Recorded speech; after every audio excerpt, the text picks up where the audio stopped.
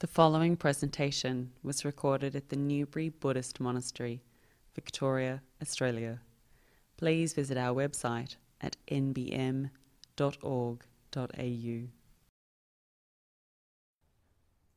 Welcome to the Buddhist Society of Victoria's Sunday morning program. Good morning to you all in Australia. Of course, elsewhere in the world it'll be a different time. And of course, you may realise, I have to have a disclaimer, I am not Venerable Chi Kuang Sunim, who was advertised. Unfortunately, Venerable Chi Kuang Sunim is sick and can't give the talk today. But our thoughts are with her of metta, healing, that she may recover soon. And maybe towards the end of the month, she'll be able to speak with us. So if I'm not Venerable Chi Kuang Sunim, who am I? I am Ajahn Nissarano, Australian monk who ordained with Ajahn Brahm 23 years ago, almost 24 years ago, but have lived in Sri Lanka for many years. But now based in Newbury Buddhist Monastery outside Melbourne in Victoria, Australia. So, as usual, the format for this morning, we have the precepts, and then we do the chanting, the recollection of Buddha, Dhamma and Sangha, and loving kindness too. Then a Dhamma talk, comments, followed by comments, questions and complaints, as I like to say. And I think the only announcements that that I have in mind at the moment is, of course, we're all going through in Melbourne and Victoria. We're going through the COVID-19 lockdown, which is for a lockdown, stage 4 lockdown, called the circuit breaker, for 5 days, and that will finish on midnight on Wednesday, just after midnight. For the moment, the monastery, Newbury Buddhist Monastery, is closed to visitors, but after that, after Wednesday midnight, just after midnight on Wednesday, this could all change. And you can check the website, the Buddhist Society of Victoria website, the Newbury Buddhist Monastery website, and also the Facebook, and that will let you know. And of course, these changes, Venerable Chi Kuang Sunim not being here, myself, and the COVID restrictions, totally unexpected. And this points to, as always, this quality that we talk about, uncertainty, impermanence, unreliability. We cannot predict. Unpredictability, that's a good word. So this is actually one of the qualities that the Buddha highlights in our experience, and which we often ignore. So it's something that we're reminded of with the COVID-19 restrictions, and with Venerable Chi Kuang not being able to give the talk today. But the theme for today was suggested to me, or came to my mind, I should say, because of events this weekend.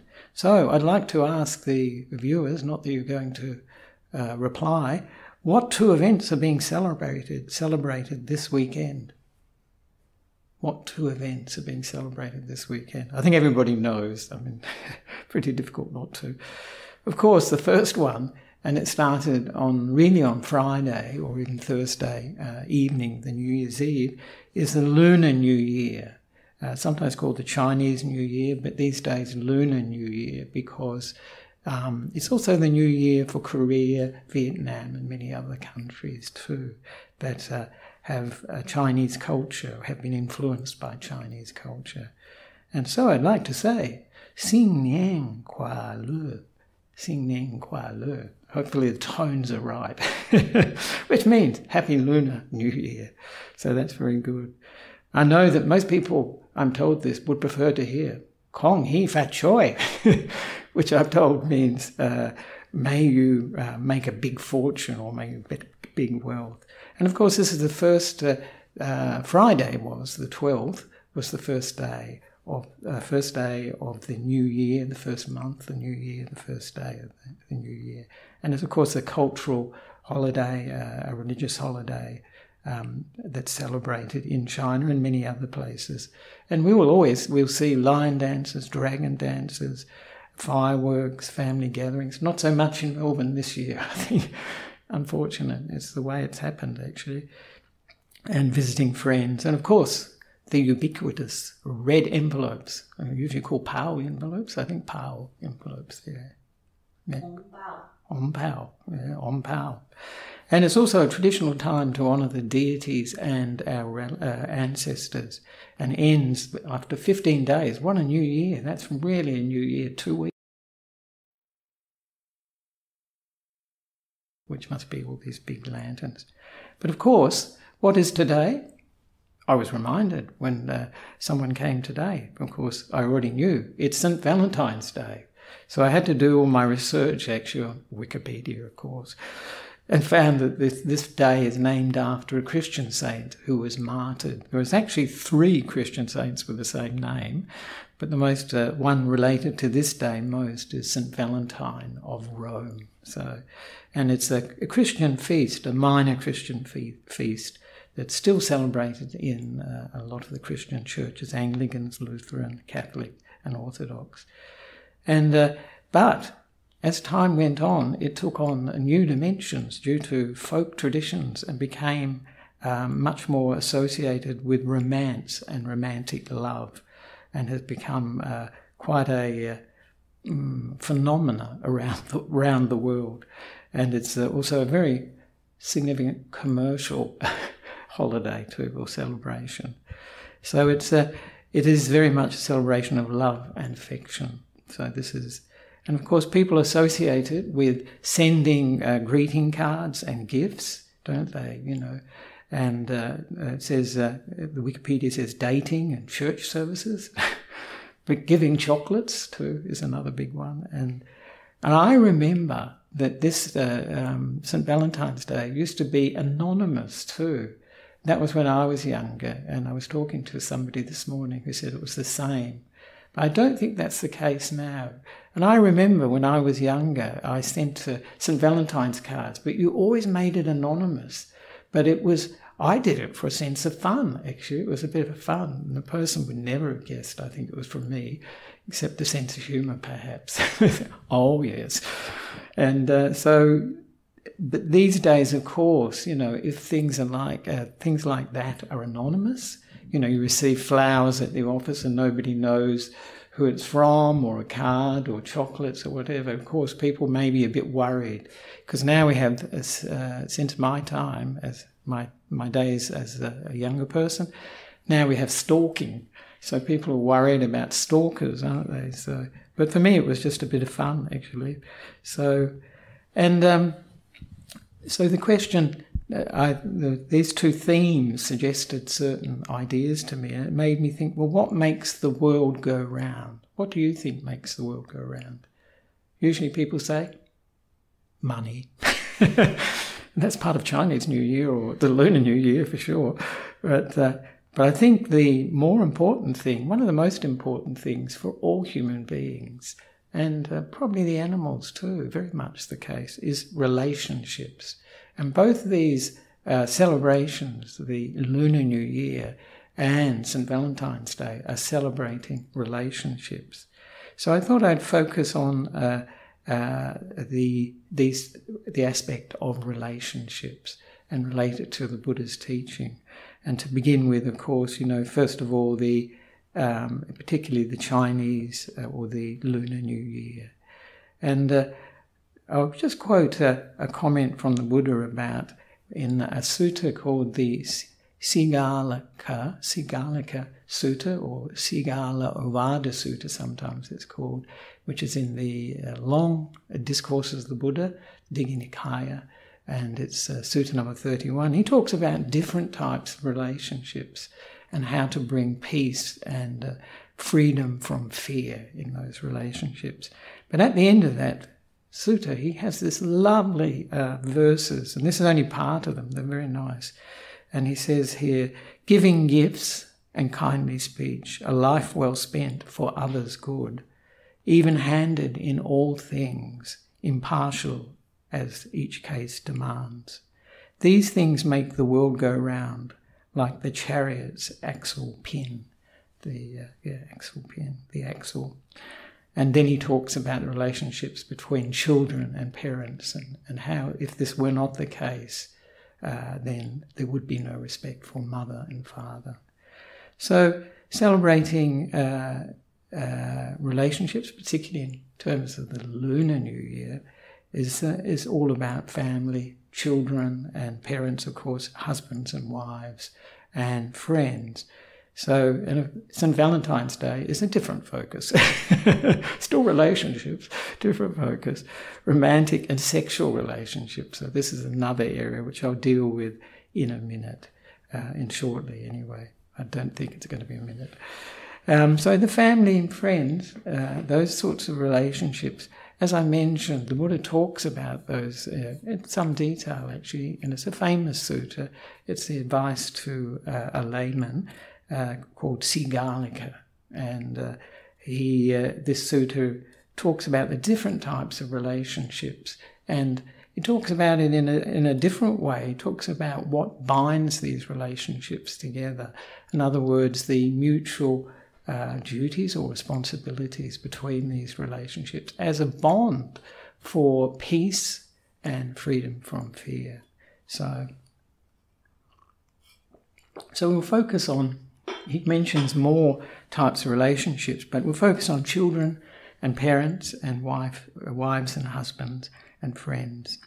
So this is the sutta, and I'll read some of it because it's very lovely to hear the word of the Buddha, and it gives you a connection with the teachings, and this is very important actually to establish that connection with the actual teachings of the Buddha, rather than hearing everything as a commentary on his teachings. And so this begins, "Thus have I heard," as most of the suttas begin. "Once the Blessed One was staying at Rajagaha, at the squirrel's feeding place in the bamboo grove." Sounds lovely, doesn't it? "And at that time, Sigalika, the householder's son, having got up early and gone out of Rajagaha, was paying homage with wet clothes and hair and with joined palms to the different directions, to the east, the south, the west, the north, above and below." So when a person has wet clothes and hair, it's a sign of, in India at that time, perhaps still, of mourning. So this is something related to mourning. And so the Buddha is going on alms round, and he sees Sigalika paying homage to the different directions. And he says, "Householder's son, why have you got up early to pay homage to the different directions?" And then he says, Blessed One, my father, when he was dying, told me to do so. And so, Blessed One, out of respect for my father's words, which I revere, honour and hold sacred, I have got up thus early to pay homage in this way to the 6 directions. And so this is the background to the sutta. And of course, then the Buddha continues, "But, householder's son, this is not the right way to pay homage to the 6 directions, according to the Noble One's disciples." So these are the Buddha's disciples, according to those that are practicing the Noble Eightfold Path. Well, Blessed One, how should one pay homage to the 6 directions, according to the Noble One's discipline? And the Buddha then tells Sigalika how that can be done. And this is the overview, where he says, "And how, householder's son, does the Noble One's disciples protect the 6 directions? The 6 things are to be regarded as, these 6 things are to be regarded as the 6 directions. The East denotes mother and father. The South denotes teachers. The West denotes wife and children. The North denotes friends and companions.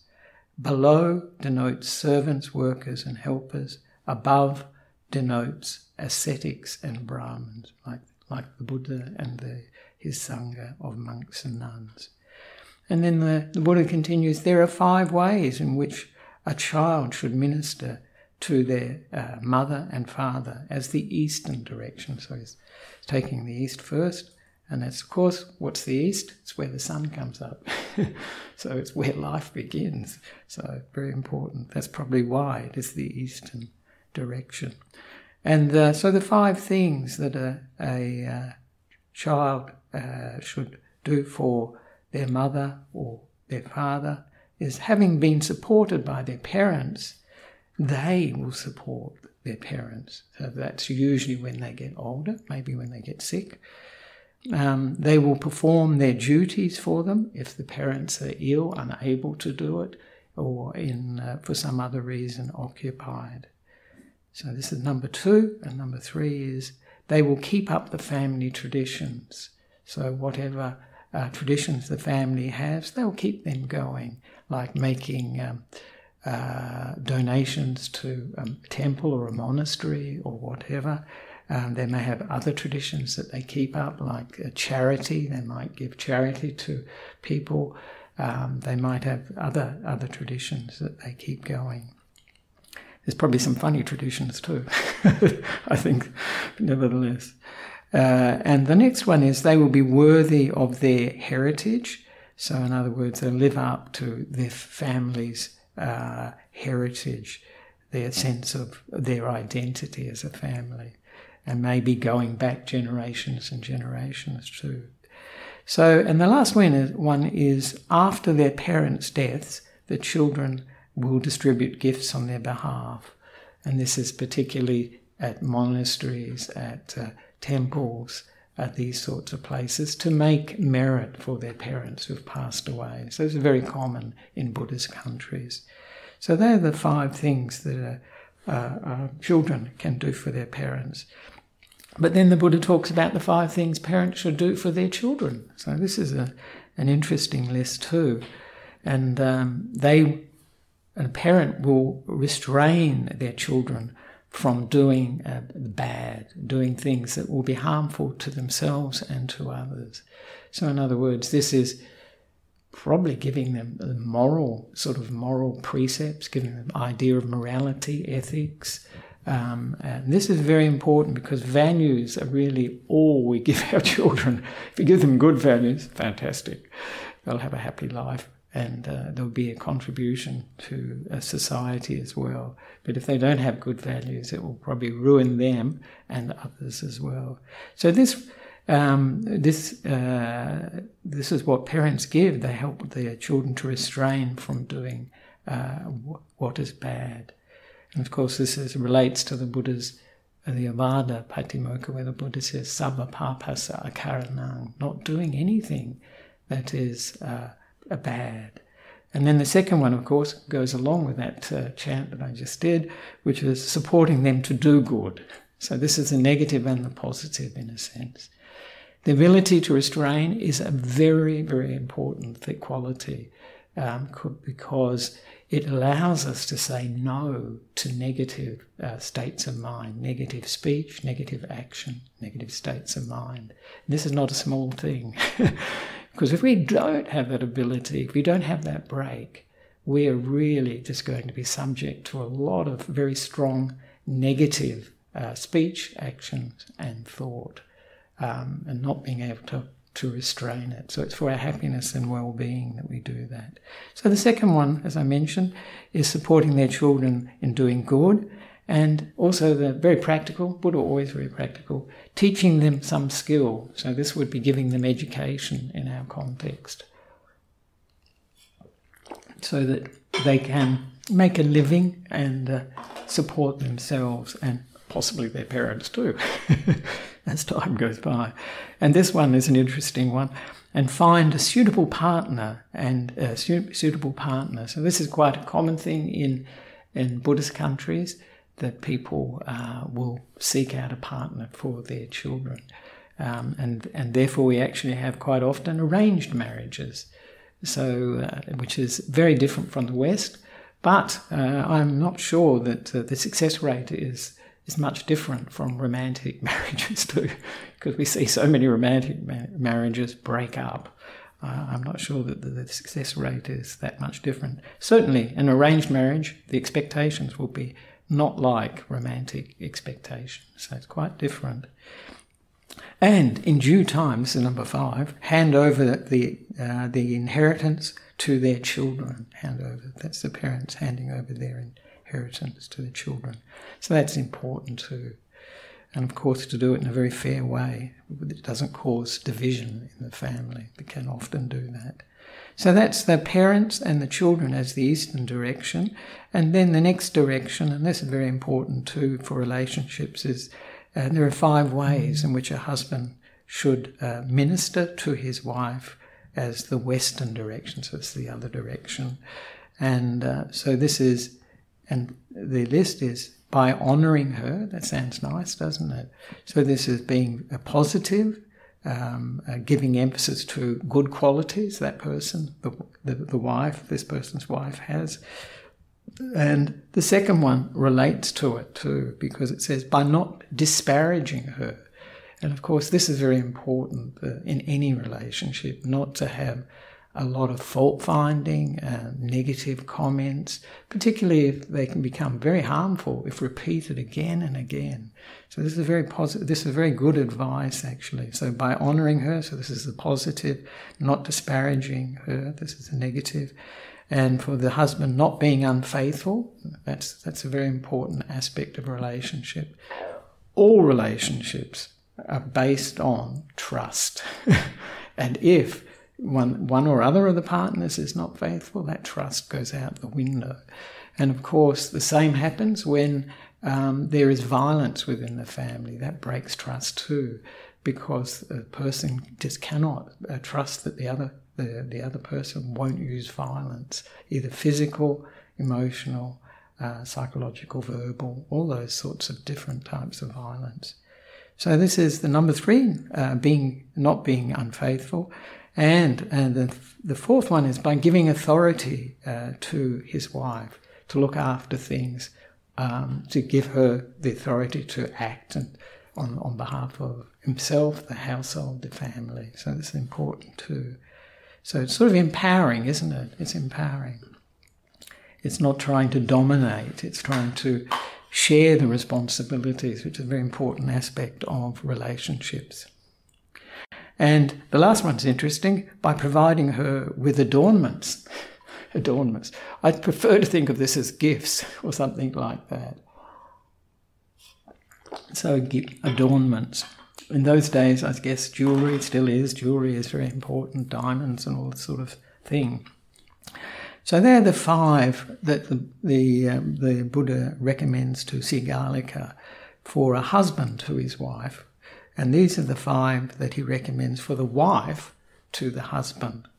The 5 are, first of all, by properly organising her work, whatever that work is, probably in those days in the family, in the home, but these days not necessarily, actually. These days I think women have many, what do they say, many things to juggle, actually. It's quite difficult, family life and work outside the home. And by being kind to the servants, that's nice. If you've got servants, it's not something that happens much in Australia or in the West, because servants are very expensive, but happens in Buddhist countries like Sri Lanka. Many people have servants, and they become part of the family, actually. That's another relationship. But I won't go into a relationship with servants.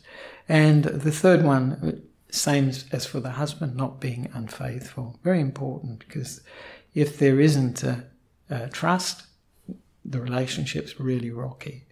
And of course, in those days, it wasn't uncommon for a wealthy person, a wealthy man, to have more than one wife. And that was quite a suffering for the wives, actually.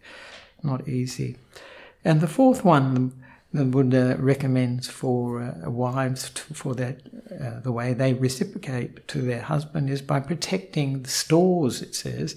So this is protecting the goods and the things that they own, looking after them, making sure that they're not stolen or whatever, and caring for them so that they don't break down and so on. So that's a very important aspect of it. And the last one, by being skillful and diligent in all she has to do. So this is just the qualities we bring to what we do, is being skillful and diligent, being careful with what we do. So these are good qualities to have in mind, because they are skillful qualities, skillful and diligent. Yeah, they're positive qualities. And I'll just deal with friends and family, and this is the next one the Buddha talks about. I won't deal with the teachers. That was another one the Buddha mentions. And there are 5 ways which a person should minister to their friends and companions. And this is very good advice for anyone, actually. Buy gifts. Everybody likes gifts, and actually they can really touch the heart, and they can mend difficulties in relationships by giving gifts, especially if they're given with a good heart, not with a manipulative or an agenda, so that we think by doing this, we'll get what we want. That's not really giving a gift wholeheartedly. By kindly words, that's really important, and by looking after their welfare. So we help them in whatever way we can, practically. And also emotionally. This is almost covered by the 4th one, by treating them like oneself, our friends. That's lovely, isn't it? It's really nice. Because if you think of, what you like and dislike, then, the things you do for your friends, the things you say to your friends will be things that you like, that you wouldn't mind hearing, you wouldn't mind others doing for you. So this is a good way to gauge our conduct, our actions and our speech, and is really the basis for morality. I always ask, myself, would I like to hear this? If somebody said this, what I'm about to say, if somebody said it to me, would I like to hear this? And also with actions too. Would I like somebody else to do that action towards me or affecting me? And the last one is a very important one, actually, for trust in relationships, and that's keeping one's word. That's the 5th.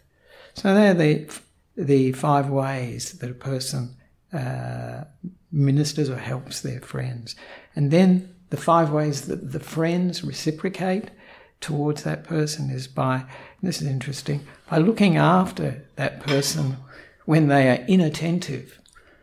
Isn't it? The term, I think, is actually a euphemism for, say when they're sick, or the commentaries even say when the person is drunk.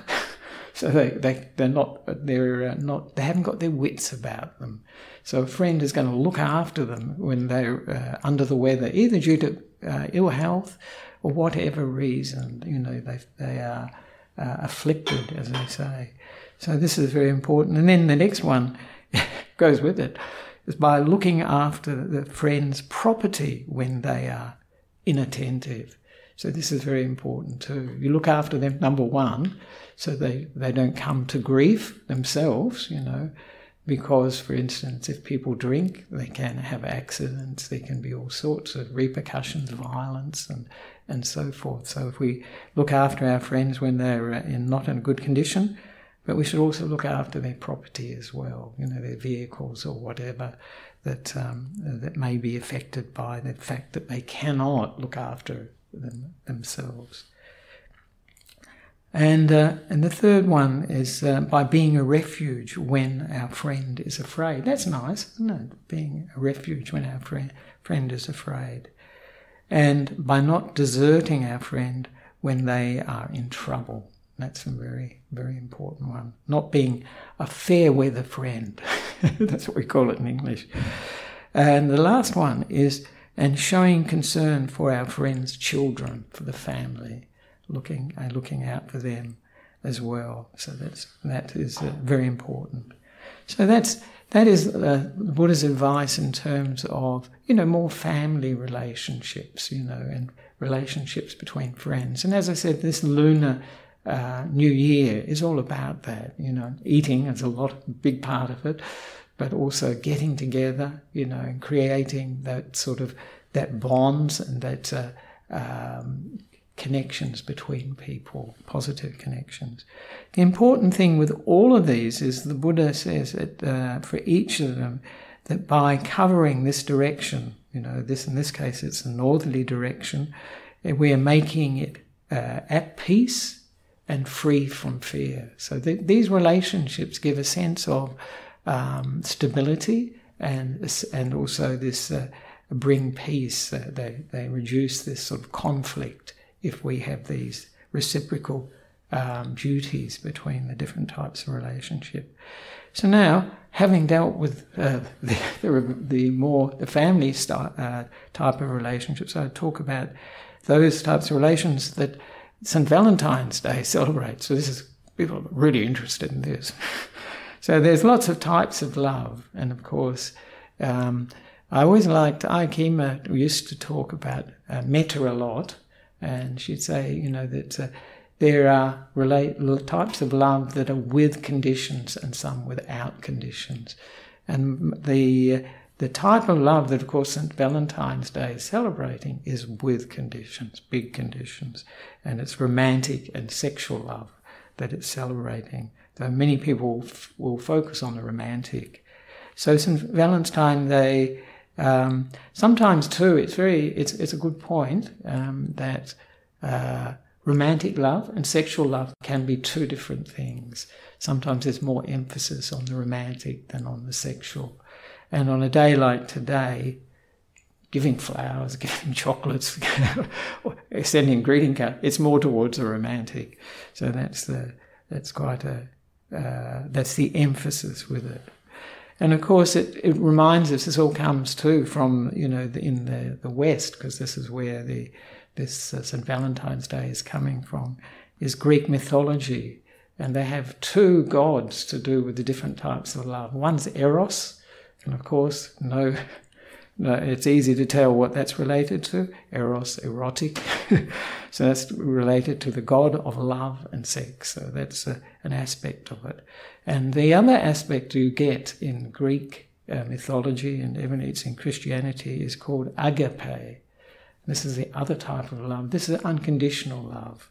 And of course, in that Christian context, it's love for God, or God's love for oneself. So these relationships, this is a very powerful relationship. Sexual relationships, romantic relationships are very powerful. And often you see it in the West, particularly. You see it in the East as well. I see it in Sri Lanka. As, everywhere you hear. What do you hear? If you hear music, love songs. You hear it in Sri Lanka. You hear it all over the world. They're all about love songs, and usually about broken hearts. Actually, is a big aspect of love songs. Actually, usually that's a big part. But the thing that this signals, doesn't it? Money may be important, but these romantic and sexual relationships are actually more important than even money, actually. And they're seen as they provide meaning and purpose for people's lives. And you can see it celebrated everywhere. In poetry, you can see it in songs, paintings, it's just everywhere. The importance of these sexual relationships, romantic relationships. So it's something we're very much aware of. I think most people are who are watching this. But, of course, these romantic and sexual relationships don't come without their drawbacks, their problems. And I was just going to talk a little bit about that, People will think, well, he's a Buddhist monk. But I have to also talk about what the Buddha thought about sexual relationships and their part in human life. But these sexual and romantic relationships can lead to very unrealistic expectations of other people, even of ourselves, and it can lead to this disappointment. And one can see with romantic love, particularly, they often say, the psychologists have got there's a special term for it, actually. They say this romantic love can last up to about 2 years. Can last for up to 2 years. They have there's a technical term they use for it. And it is the mind is in a certain state, isn't it? That it's I see it as like a projecting of qualities, good qualities on the other person. And that can last for up to 2 years. After that, I say, hopefully, you're good friends too, because then that'll count, actually. really count. But so much of this romance and sexual attraction is projection. What we want to see, we do see. And I call it, it's like an image, an internal image we build up. And sometimes it doesn't relate too well to the actual person, as you realize over time. And that image I call it subbanimitta. This is what the Buddha called it. Subbanimitta leads to a passion, to sexual desire, all these things. And it's good to see that it's a mental image. It's one that's made up. And actually we're often filling it in with all the things that we like. And we're seeing it in the person. Whether they're actually there, who knows. And it's our idea of perfection, isn't it? And the interesting thing, I remember Ajahn Brahm teaching this, and I thought, wow, that's so true. It's not the actual relationship that is bringing out this love and so forth. It is the feeling we associate with that person. It's something internal. It's not that this other person's giving us all this. It's a feeling, we call it Vedana, coming up in us. We have a very pleasant feeling for this person. Of course, that can change, and often does. So the example is when someone falls in love, we say falls in love actually, and it's actually, it's like the mind is really in a different state, it's changed gears. Some people would say slightly crazy. And from that, when someone falls in love, they perceive everything about the person that they're focusing on as lovable. They're just perfect. And the more we think about them, so we have this view that they're sort of lovable already, and then we start thinking about it and they become even more lovable. And our perceptions chime in too, and we see proof again and again that they are really lovable and perfect for us. And of course this sort of projection is also, it's taking, this is going to be forever. We talk about forever. That's what they say in romantic love. Usually they say, this is forever. So we're looking for permanent happiness. And it reminds me of a song I heard years ago. It was a bit cynical, they say. Yeah, cynical. That the singer said, and it was Linda Ronstadt, very old, going back a long time. Did you think forever would last the whole night? Did you think forever would last the whole night? And that's what romantic love is about. It's going to be forever. And of course that's not quite real. And this is going to satisfy us completely. And of course we take it very, very personally. But as Ajahn Brahm mentions in one of his stories actually, of course when people fall out of love, it's the opposite. And actually sometimes the degree that they fall into love can match the degree that they fall out of love. So Ajahn Brahm, I think he's written a story about the pig of an ex. So the ex-partner that one thinks is a pig. So this is one of the negative sides of romantic or sexual love. One shouldn't talk about this on Valentine's Day, perhaps. Certainly the company selling chocolates and flowers don't want to hear this.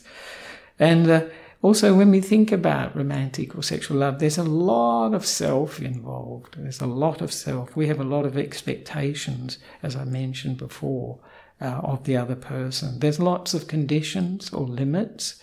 The person has to love us back, that's for sure. If they don't, then we're really upset. We want something back from them. And what that can lead to, of course, when it's not returned, when it's not reciprocated, it can lead to frustration. It can lead to manipulation and violence, because people do get violent. The person that they regard as so perfect and everything, they can actually kill them, harm them. And of course many, and also the other possibility, and happens quite a bit, is people commit suicide because of this. Particularly the young people have no experience. They think, this is, their life's finished, so because this person's no longer in their life. So that's with the romantic love. This is the sort of drawbacks to it, and how it's constructed in our minds too. There are other types of love that I won't touch on much, and that's like brotherly or sisterly love, people, camaraderie, I suppose you call it camaraderie, that people have, and that's there can be a very a good bond between people. There's self-love, and there's also love of ideas and causes. And we can see that, people get attached to their views of particular causes and so on, and they can become they can do anything when we can do anything when we're attached to a view. But of course, for the Buddha, the sexual desire, the romantic desire, is kama raga. This is sexual desire, and it's a part of desire. This is called, we can say kama chanda, desire, karma, K long A-M-A, is desire that's connected with the five senses. And it's actually what keeps us getting reborn. I call it the taproot of samsara. It keeps us being reborn. And this part, the sexual desire is a very, very strong part of it. And, not surprisingly, that's why monks and nuns are celibate. And also it causes monks and nuns, quite often, it can be a struggle for them. Because this is a very, very deep instinct, a very, very deep drive.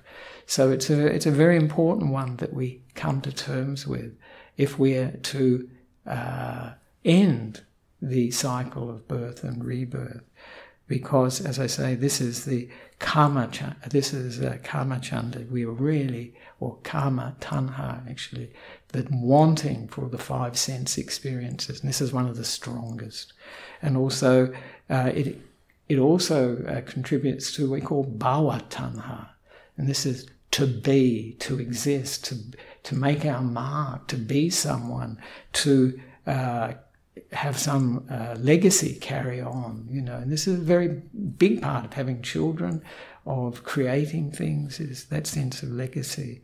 So all these sorts of these wantings, these tanhas, these cravings, they lead to rebirth. So they're obviously things that if we are very serious about developing the path to Nibbana, we must deal with as the cause, one of the causes of suffering, of the difficulties we live in. So that's very much where the Buddha is coming from. And of course you probably all remember, the sutta where in the Majjhima Nikaya, where Queen Malika says to her husband, King Pasenadi, that the Buddha has taught that all those who are dear to us, that we are close to, they are the source of our unhappiness, our difficulties in life, our sufferings in life. And of course he said to her, rubbish. It cannot be so. We didn't do this. Oh dear. All right. And so so the king said rubbish, and then the Buddha, then Queen Malika asked someone to go to the Buddha and ask, what did you mean by this?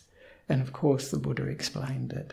And he said, if somebody who is very close to us, very dear to us, what happens when they pass away? Or they get very sick, close to death even, or they become, estranged from us, we become separated. And of course it brings up a lot of suffering for a person. If it's somebody you don't know, you don't get upset about it. And so this person came back to Queen Malika and told her what the Buddha had advised. And she told that to the king. And she said to the king, well, if Princess, I can't remember her name, were to get sick or were to die, what would happen to you, Your Majesty? And he said, well, of course, I couldn't sleep, I couldn't eat, I'd be really upset. And she said, this is exactly why the Buddha said, those that are dear to us bring us the most difficulty and suffering in our lives, because we attach to them being there. And life isn't predictable. Life is impermanent. We will change. We cannot keep things the same. So this is part of the Buddha's teaching about this sort of sexual and romantic love. I've just remembered I didn't do the precepts and the chanting. We'll do that towards the end. So out of sequence, but I just saw the card and I thought, oh, something's missing. So if this is the Buddha's teaching, about our situation, that this sexual desire, romantic desire, is not something really to be encouraged. And it reminded me actually of a sutta by the Venerable Ajahn. I should have liked to have checked this one up, where he's talking to somebody and who was infatuated with him, and then the Venerable Ananda, and they asked, how can one use defilements to overcome the defilements?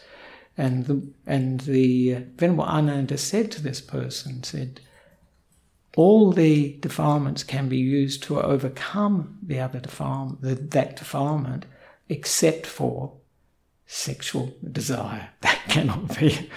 And the reason for that, I think, is because when sexual desire arises, we get so absorbed into it that it's not possible to use it, as it were, turn it against itself, so we can see it for what it is and give rise to insight.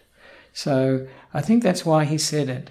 Though at the same time, it reminds me in the Theragatha, one monk was going on alms round, and he was in a village, and there was a woman, she was an entertainer probably, singing and dancing, and lust arose in his mind, so it says in his verses. But then, so did the insight come, or the danger in this, where this leads to, what's the consequences of it. And he saw it so clearly that he became enlightened from that experience. So maybe that does show it is possible, only if you have, say, the teaching of a Buddha that's pointing to the dangers in these things. So that was an interesting one. But of course, what sort of love is the Buddha encouraging? What sort of love is the Buddha encouraging? And of course that is, I know you're not going to answer, but metta. So metta is the sort of love that the Buddha is encouraging.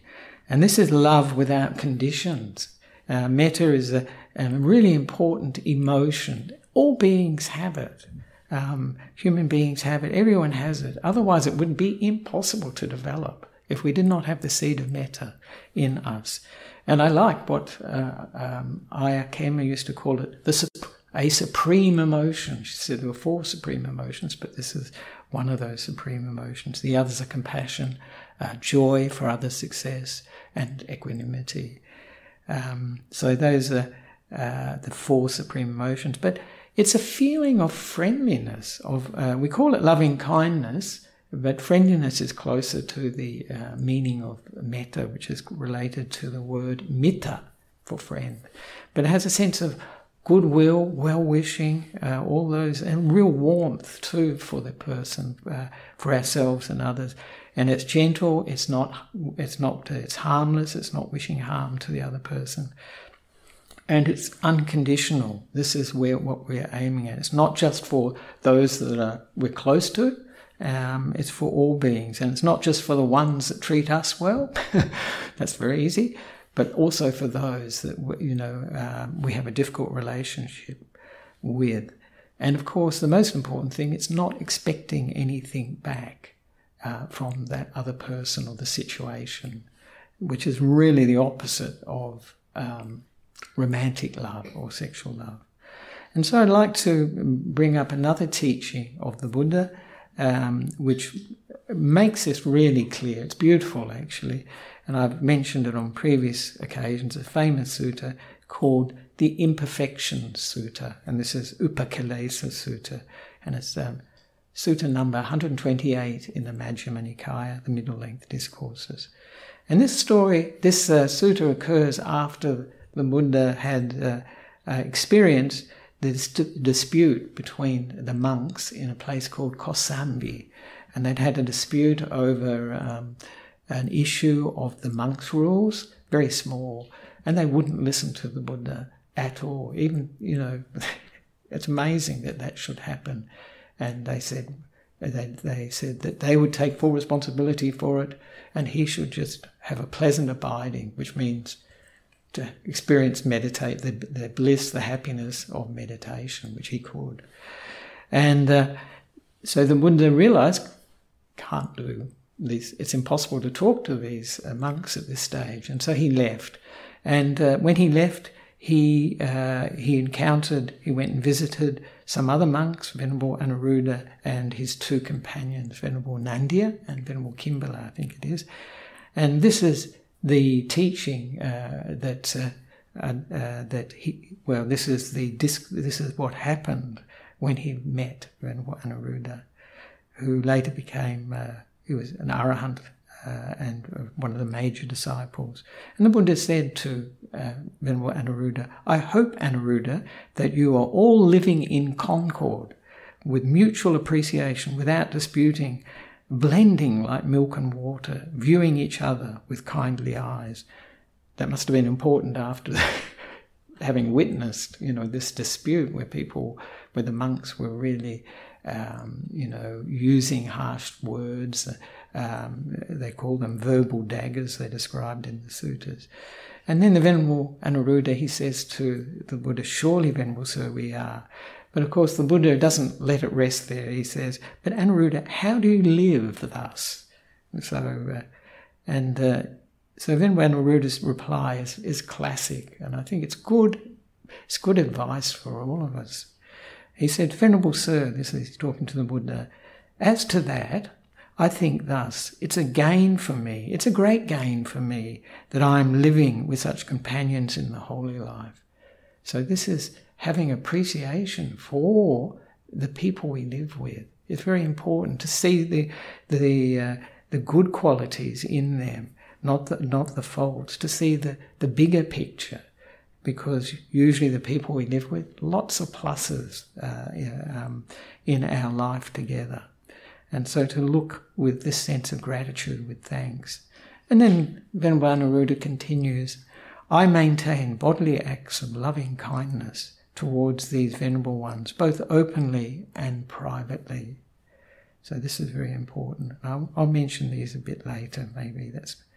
And I maintain verbal acts of loving kindness towards them, both openly and privately. It's a good distinction, isn't it? It's in everywhere. It's virtually saying 24/7. I maintain mental acts of loving kindness towards them, openly and privately. I consider, why should I not set aside what I wish to do and do what these venerable ones wish to do? Then I set aside what I wish to do and do what these venerable ones wish to do. And this is a lovely part, this nice part, where Venerable Anuruddha says, to sum up, we are different in body, Venerable Sir, but one in mind. Isn't that beautiful? That's lovely. So, as I mentioned, this sense of gain, it's a great gain for me, this gratitude and thankfulness, very important in our relationships. And as I say, it's a bigger picture. Because sometimes when we live with each other, we can focus on small things and they become so big, they get blown up. But really, if we look at the bigger picture, there's so much to be grateful for. And this quality makes our mind soft, which is a very good preparation for doing metta meditation. But it's also a pleasant experience for us. This sense of gratitude and happiness, gratitude and thankfulness makes us happy, actually. So it's an important quality to bring to our relationships if we live together, is this gratitude and thankfulness. And acts of friendliness. I maintain bodily acts of friendliness, Venerable Anuruddha says, towards these venerables, both openly and privately. And these, of course, these are the things that are so important when we live together, is to be thinking of the other person, be thoughtful of what they need, thoughtful of how our speech and actions may affect them, and to be as helpful as we can, where we can. the help we can give to people is like a gift to them. It can be small things like cleaning, gardening, washing. It can be like listening to them, supporting them when they're going through difficult times. And as I mentioned before, earlier in the other relationships, giving gifts is a nice action that actually can go to the heart. And of course, this reduces our sense of self. We are not thinking so much of ourselves first, thinking of the other person. And very importantly, it's not just in public, because some people can be quite well behaved in public, but in private they may not be so well behaved. So this is even when the other person doesn't know we're doing it for them, to do things, to clean up, clear up things, just things that will be supportive for the other person.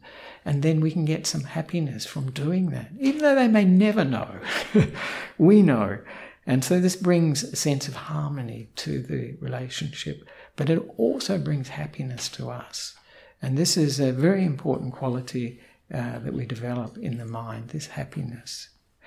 And so this is the actions, and it's also important that we develop it through our speech, so this is what the Venerable Anuruddha mentions as well. In friendly speech, I maintain speech which is friendly towards them, towards my companions in the holy life, both openly and privately. And this is a big area. It's not a small area. I used to think, right speech is part of the Noble Eightfold Path. Oh, it's not that important. But in actual fact, this is a very big area where conflicts arise. This is where, the harmful or negative actions usually come from. First, speech, and then the actions. So the Venerable Anuruddha mentions, I maintain speech which is friendly towards my companions in the holy life, both openly and privately.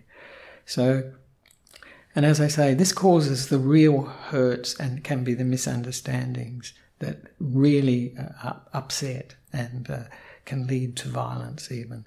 And it reminds me of the Buddha saying that we are all born with an axe in our mouths. Isn't that a great saying? And he says, we are all born with an axe in our mouths, and a fool uses it through abusive speech, So right speech has to be something which is friendly, kind, gentle, and warm. So, and of course, Venerable Anuruddha mentions openly and in private. And this in private is very important with speech, because this is when we don't talk behind somebody's back, when the person's not there, because often that will get back to them anyway. So this speech is very important, our friendly speech, friendly verbal acts, they call it.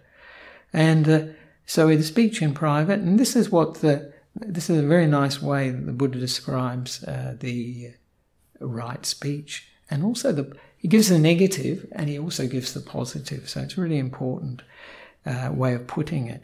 Abandoning false speech, one abstains from false speech. One speaks truth, adheres to truth, is trustworthy and reliable. One is no deceiver of the world. In relationships, that's so important, because if one is not truthful, if the speech is not truthful, the trust in the relationship will go out the window. The other person will think, well, I don't know if that's the case. And then the relationship, that intimacy, that connection is broken or damaged. And the second one is abandoning malicious speech. One abstains from malicious speech. One does not repeat elsewhere what one has heard here in order to divide those people from these. Nor does one repeat to these people, the ones one's with now, what one has heard elsewhere in order to divide these people from those. So this is divisive speech, isn't it? But instead, thus one is someone who reunites those who are divided, a promoter of friendships, who enjoys concord, rejoices in concord, delights in concord. It's great, isn't it? A speaker of words that promote concord. So that's bringing people together, not dividing them. And in a family, in relationships, this is very important, not playing people off against other people. And the next one is abandoning harsh speech. One abstains from harsh speech. One speaks such words. So harsh speech, what is harsh speech? Harsh speech could be swearing. It can be swearing. It can be speech it's very dominating, coming from anger. It's got a very intimidating feel to it. It can be many types. Abusive speech of any type, where we really run the other person down. We talk about the qualities that we're saying they have and so on. It can be very, harsh. And instead of that, the Buddha talks about one speaks such words that are gentle, pleasing to the ear, and lovable. Isn't that nice? Lovable. And go to the heart, are courteous, desired by many, and agreeable to many. So this is a very important aspect of speech, that it is pleasant, that we do have pleasant speech, and we avoid this harsh speech. As I mentioned recently in Australia, harsh speech, at least swearing, is very, very common. And as I've mentioned recently, sometimes people don't even know they're swearing, actually. So it's quite interesting. So they're not aware of right speech. And the next one, the last one the Buddha is talking about, is abandoning gossip. One abstains from gossip. And oftentimes people think, well, what's the harm in gossip? But of course we know that gossip can lead to many harmful things like character assassination. It can lead to a lot of the conflicts that we see in politics due to the social media. Can have a lot of big repercussions, actually, gossip. And can destroy people's reputations. And it may not be true. But instead, the Buddha says, one speaks at the right time. So that's good. Speaks what is fact, speaks on what is good, speaks on the Dhamma and the discipline. That's the teachings of the Buddha. One speaks at the right time, one speaks such words as are worthy of recording, reasonable, moderate, and beneficial.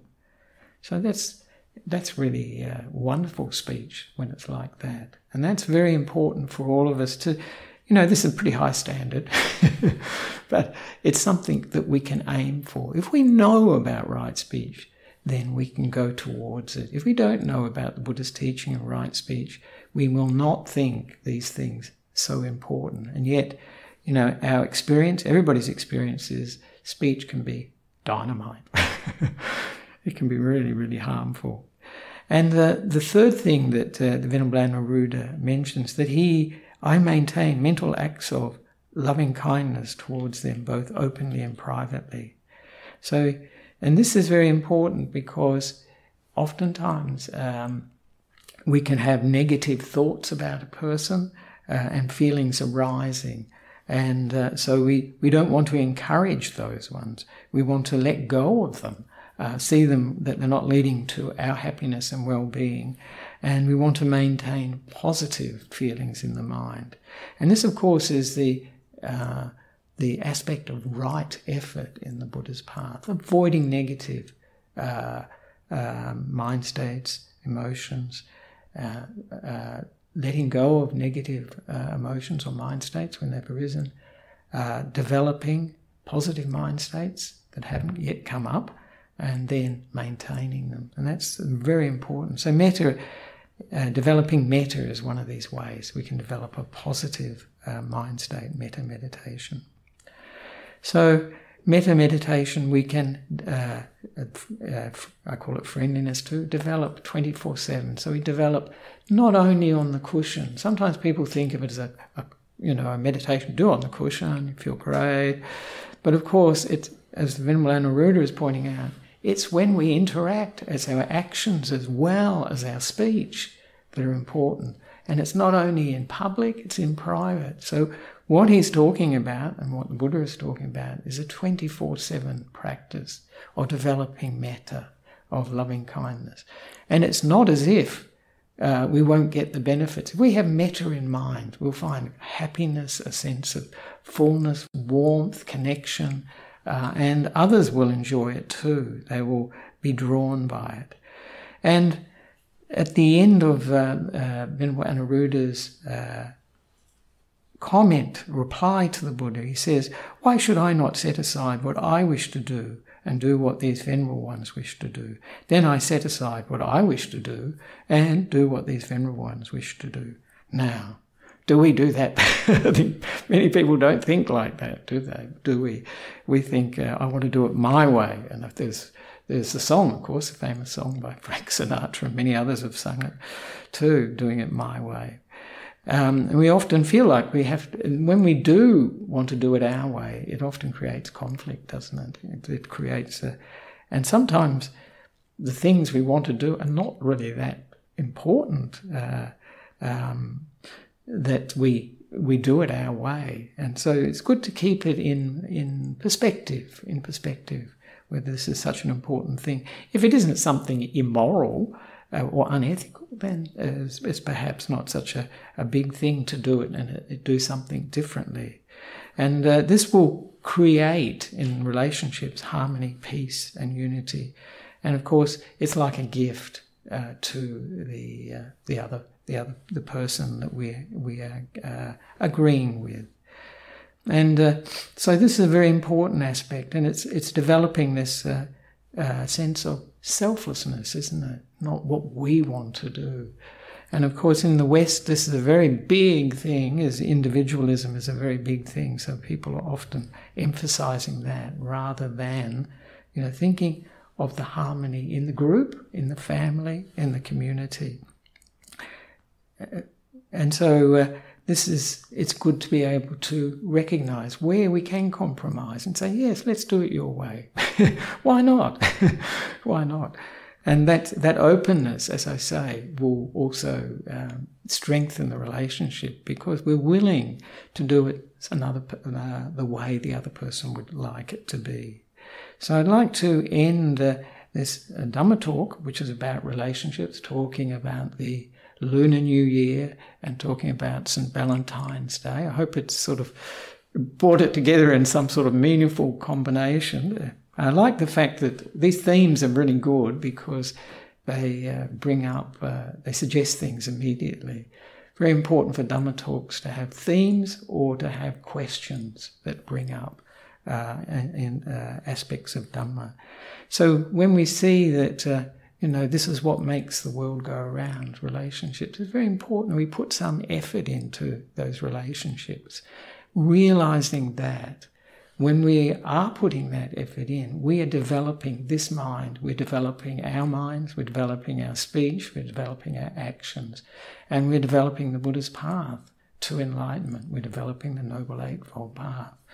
So these relationships are an important part of our practice, they're an important part of our life. So I think let's do them well.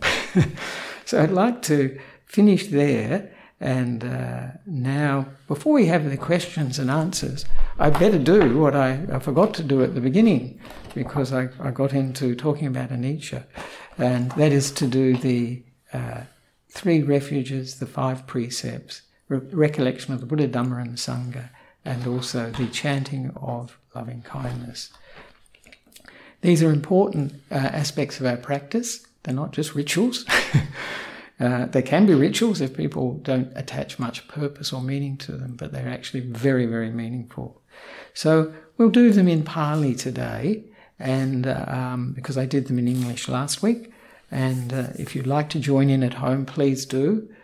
Some of you probably you don't see this part because it's usually before the talk. So can do this. So I will repeat the Namo Tassa 3 times, and then if you'd like to repeat it after me 3 times, I'll do the refuges one by one, And then if you repeat them, I will do the 5 precepts one by one, and if you would like to repeat after them. Namo tassa bhagavato arahato samma sambuddhassa. Namo tassa bhagavato arahato samma sambuddhassa. Namo tassa bhagavato arahato samma sambuddhassa. Buddhaṃ saranang gacchāmi, Dhammaṃ saranang gacchāmi. Sorry, please do the Namo Tassa 3 times.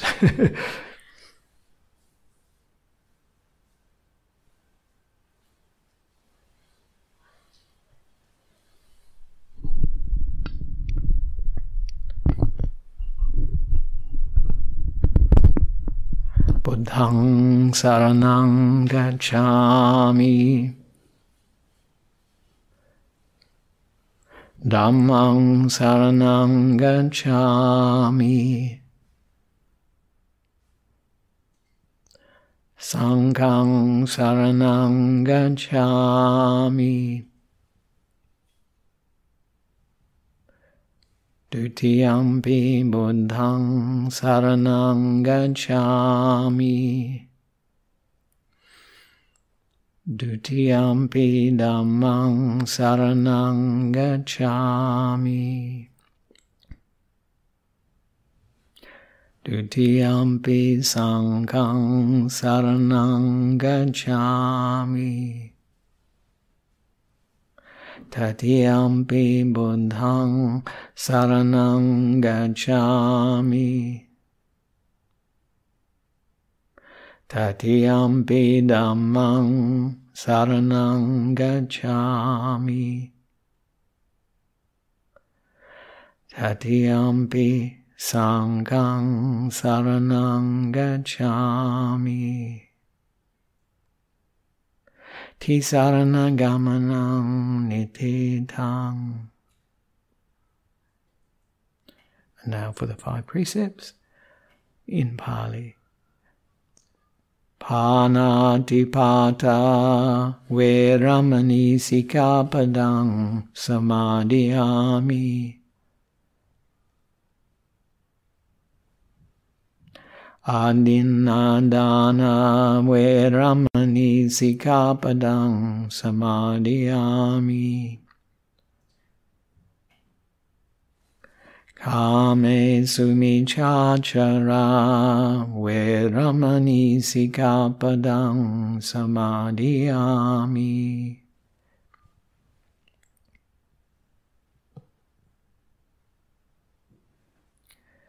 Musavada veramani sikapadaṃ samadhiyami.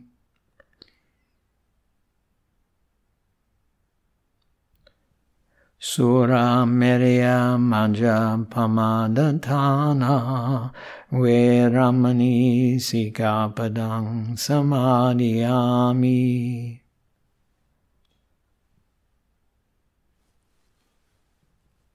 Sadhu, sadhu, sadhu. Now we can do the recollections of the Buddha, Dhamma and Sangha together. Iti piso bhagava arahang samma sambuddho vijja charana sampano sugato lokavidu anuttaro purisa dhamma sarati satta deva manusanam buddho bhagavati swakato bhagavata dhammo sanditiko akaliko ehipasiko opanayiko pacchattam veditabo vinyuiti supatipanno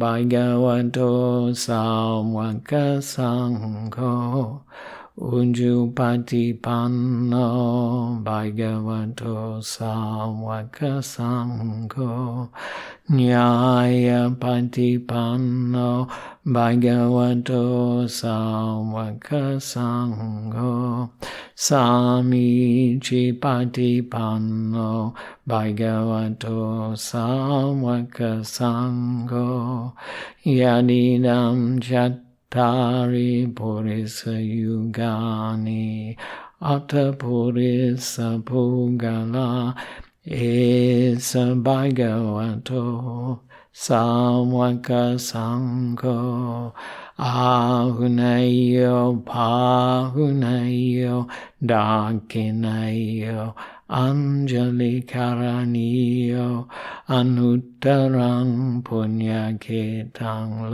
Lokasati. Sadhu, sadhu, sadhu. And now we can continue with the Karaniya Metta Sutta. I should have mentioned the chanting, I think, is in the chat, so you can see that if you're not familiar with the Pali of these chants. So we can begin the Karaniya Metta Sutta, the Buddha's words on loving kindness.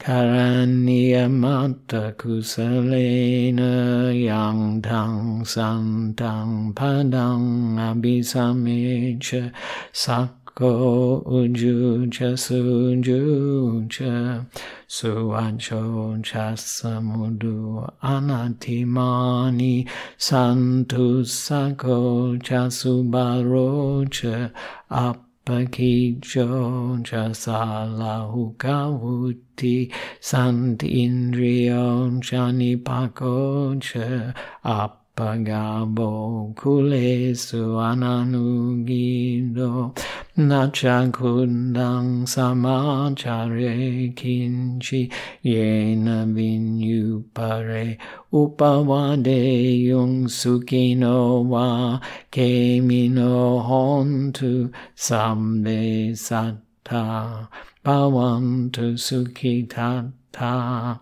yeke chipana buddhati tasavata varava anavasesa digava ye mahantava Majjhima rasaka anukatula ditta vacha adita ye chandure vasanti avidure bhutava sambhave siva sambe satta bhavantu sukhitata Naparo parang nikubeta natimanyeta katachinang kanchi byarozana patigasanya nanyamanya sadukamicheya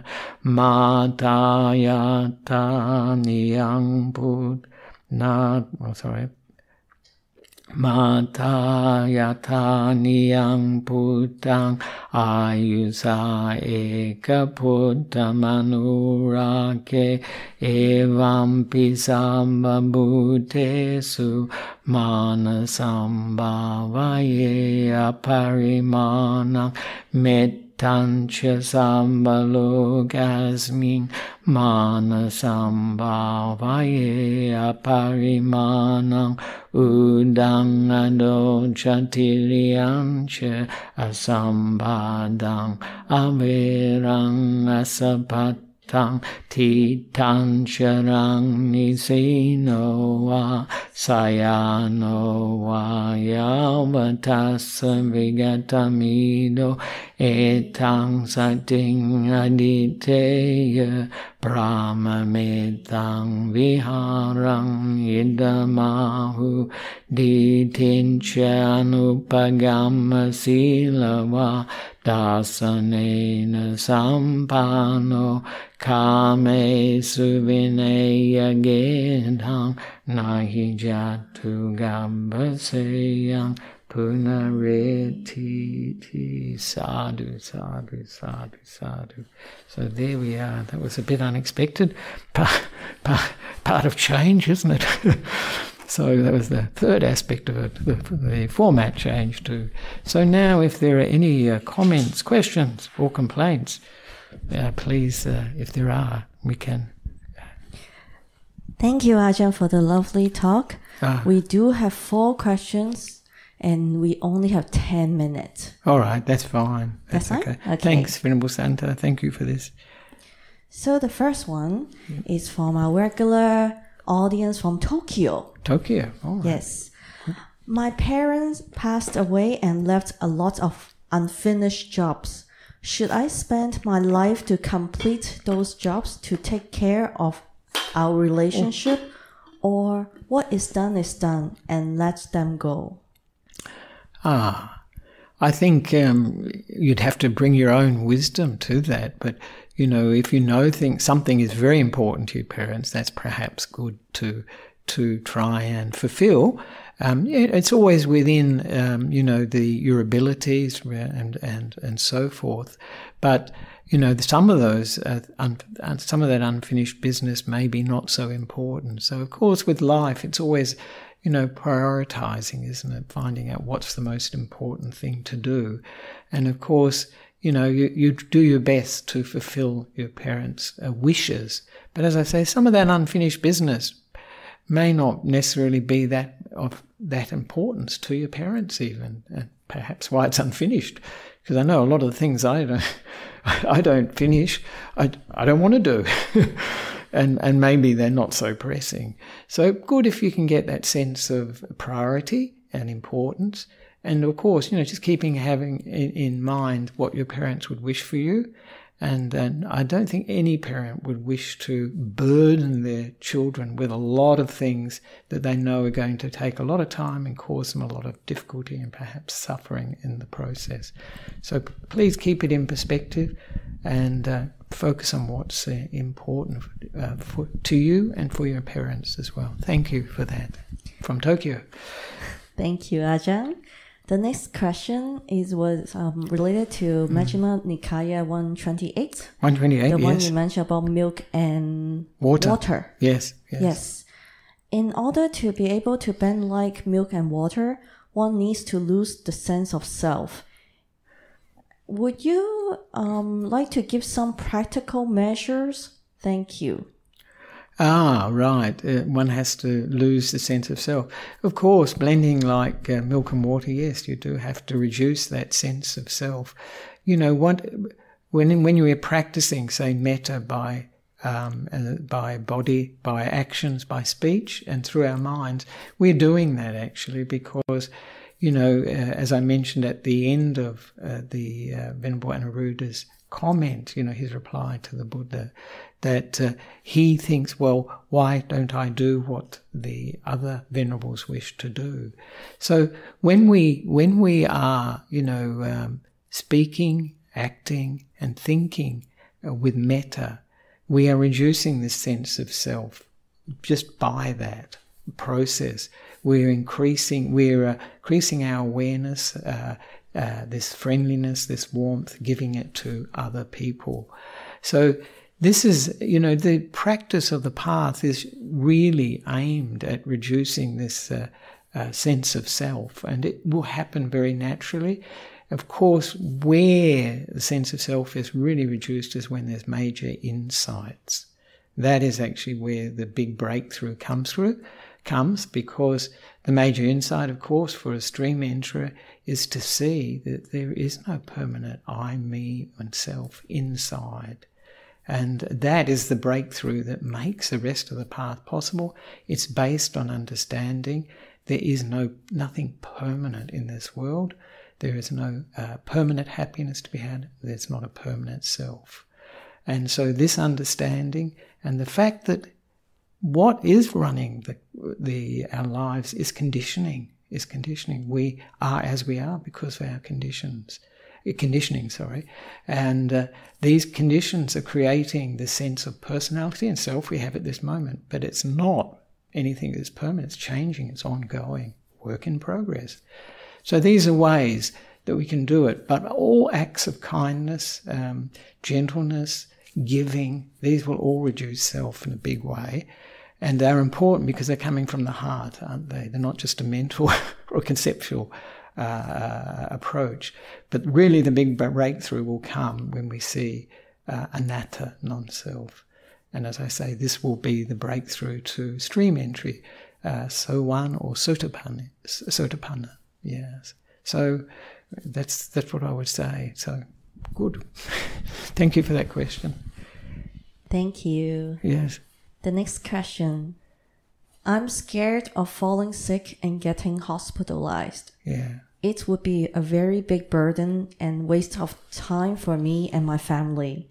How to deal with this worry? Yeah, it's good to deal with that worry, because that worry can actually make you sick, can't it? It can make your immune system more vulnerable to becoming sick. So how do we reduce worrying about falling sick? This is the way we can do that is to understand, first of all, that this is part of life, isn't it? The Buddha focuses on old age, sickness and death. Sickness is part of it. And of course it's part of impermanence, this fact that everything is changeable, is unpredictable, unreliable. When we have that understanding that things are like this, they can change without a moment's notice. When the causes and conditions change, so can our situation, our health, our states of mind can change too. So when we have this understanding, it's like Ajahn Chah mentions that when there's a dam, if a dam doesn't have a spillway, this is where the excess water can run off, what happens? The water just builds up and then it'll eventually push the dam wall down. It'll collapse and then perhaps cause a lot of destruction below it.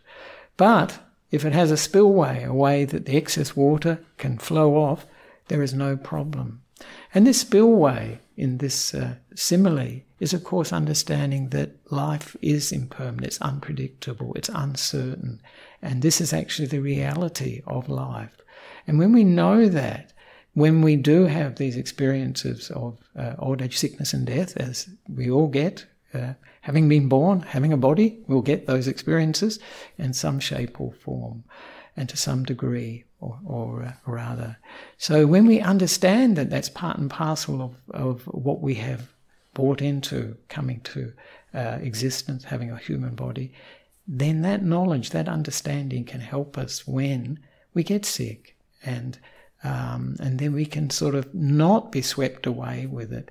We may not be able to say what Ajahn Brahm says when you go to the doctor and you're sick, and you should say to the doctor, "Something's right with me, doctor, I'm sick." Most people go, of course, and say the opposite, which is, what we feel. But you may not be able to say that. But at least if you have the wisdom to understand, it's part of life, and it's not convenient. Life isn't convenient. Impermanence isn't convenient. And unpredictability, unreliability are not pleasant. When you know that, then you're not so swept away with it. So that's what I would suggest to you. Develop that wisdom aspect to see, and this will support you emotionally as well. So I hope that helps. So thank you. And the last one, is it? Yes, the last question. Yes. How do one let go the anger that arises with a loved one without just suppressing or expressing the anger feelings? Because if suppressed, it might come up later and express very harsh way. Yes. How to deal with feelings of anger and resentment, so not in either it's suppressing them or expressing them. Yes, that's like a whole talk, really. But basically, we realise, and this is one of my favourite sayings at the moment. It's a fake Buddha quote, but I still like it. It says, hanging on to anger or resentment is like drinking poison and then expecting the other person to die. So when we realise that this anger and resentment is something in me, the other person has triggered it, or the situation has triggered it, that can help us actually a bit just to step back. We can step back. and not react straight away with actions or speech. But of course, when one is angry and upset, who needs the attention first? We do. The other person may not be upset or bothered at all, or even angry at what's happened or what's been said or done. So at those times, we need to give this loving kindness to ourselves, this friendliness to ourselves, soothe ourselves, and in that way deal with the anger within us. Then it's possible we can deal with the other person in a better way. So this is not suppression, because we're acknowledging what we're experiencing, and we're dealing with it in a way that is beneficial for our own happiness and well-being. And it's not expression, because we're not acting on that anger and resentment and giving the other person some harsh speech or some harmful actions. The Buddha actually recommends 5 techniques for dealing with anger and resentment. I just mentioned them briefly. Metta, which is what I'm just talking about, and also compassion, having compassion for the other person, because you know that they were not in a good space if they do, or they act, or they speak like that. And also having equanimity, this sort of acceptance that they're like this at the moment, this person, but this situation, but it won't always be. And then the 4th method he mentions is to ignore or just not pay attention to it. Now that's pretty tough. That's pretty hard. And the 5th method he mentions for removing resentment or anger is to reflect that this person, myself included, we are the owners of our karma. We're the heirs of it. We're the heirs of our actions of body, speech and mind. And and also we are born from it. This is like our relatives. It's so close to it. It's our refuge. Whatever acts we do that are good or bad, we will get the result. So will they. And this is a sort of understanding that doesn't wish harm on the other person, but it knows whatever we do negatively will give rise to negative results. So this is where that wisdom can come in, can be very helpful actually. So those 5 methods that the Buddha mentions, it's in it must be in the Anguttara Nikaya, that's numerical discourses in the 5. So I think it's Sutta 162, number 1, because we've been talking about that recently, last month, I think. So I hope you find that useful. The Buddha's teachings are always very useful, and we've just got to find out how we can practice it and make it real for ourselves, make it work for us. So wish you well with that. And this is an important part of our practice. I think people often think that defilements are getting in the way of our practice, but I say to people, they are our practice. Dealing with them, learning from them. So thank you very much, and may you develop these positive relationships, and may you have a happy Lunar New Year and also an enjoyable St. Valentine's Day. St. Vincent's is a charity here in Melbourne, so that help people. So please have and celebrate these days in the best possible way. To bring happiness to yourself and to your relationships. Sadhu, sadhu. Now we can pay respects to the Buddha, Dhamma and Sangha. If you'd like to join in, you're welcome. I'll do the chanting actually, so that's all right. Arahang Samma Sambuddho Bhagava Buddhang Bhagavantang Abhivademi Swakato Bhagavata Dhammo Dhammang Namasami Supatipanno Bhagavato Sāvaka Sangho Sanghang Namami. Sadhu, sadhu, sadhu. Thank you for watching today.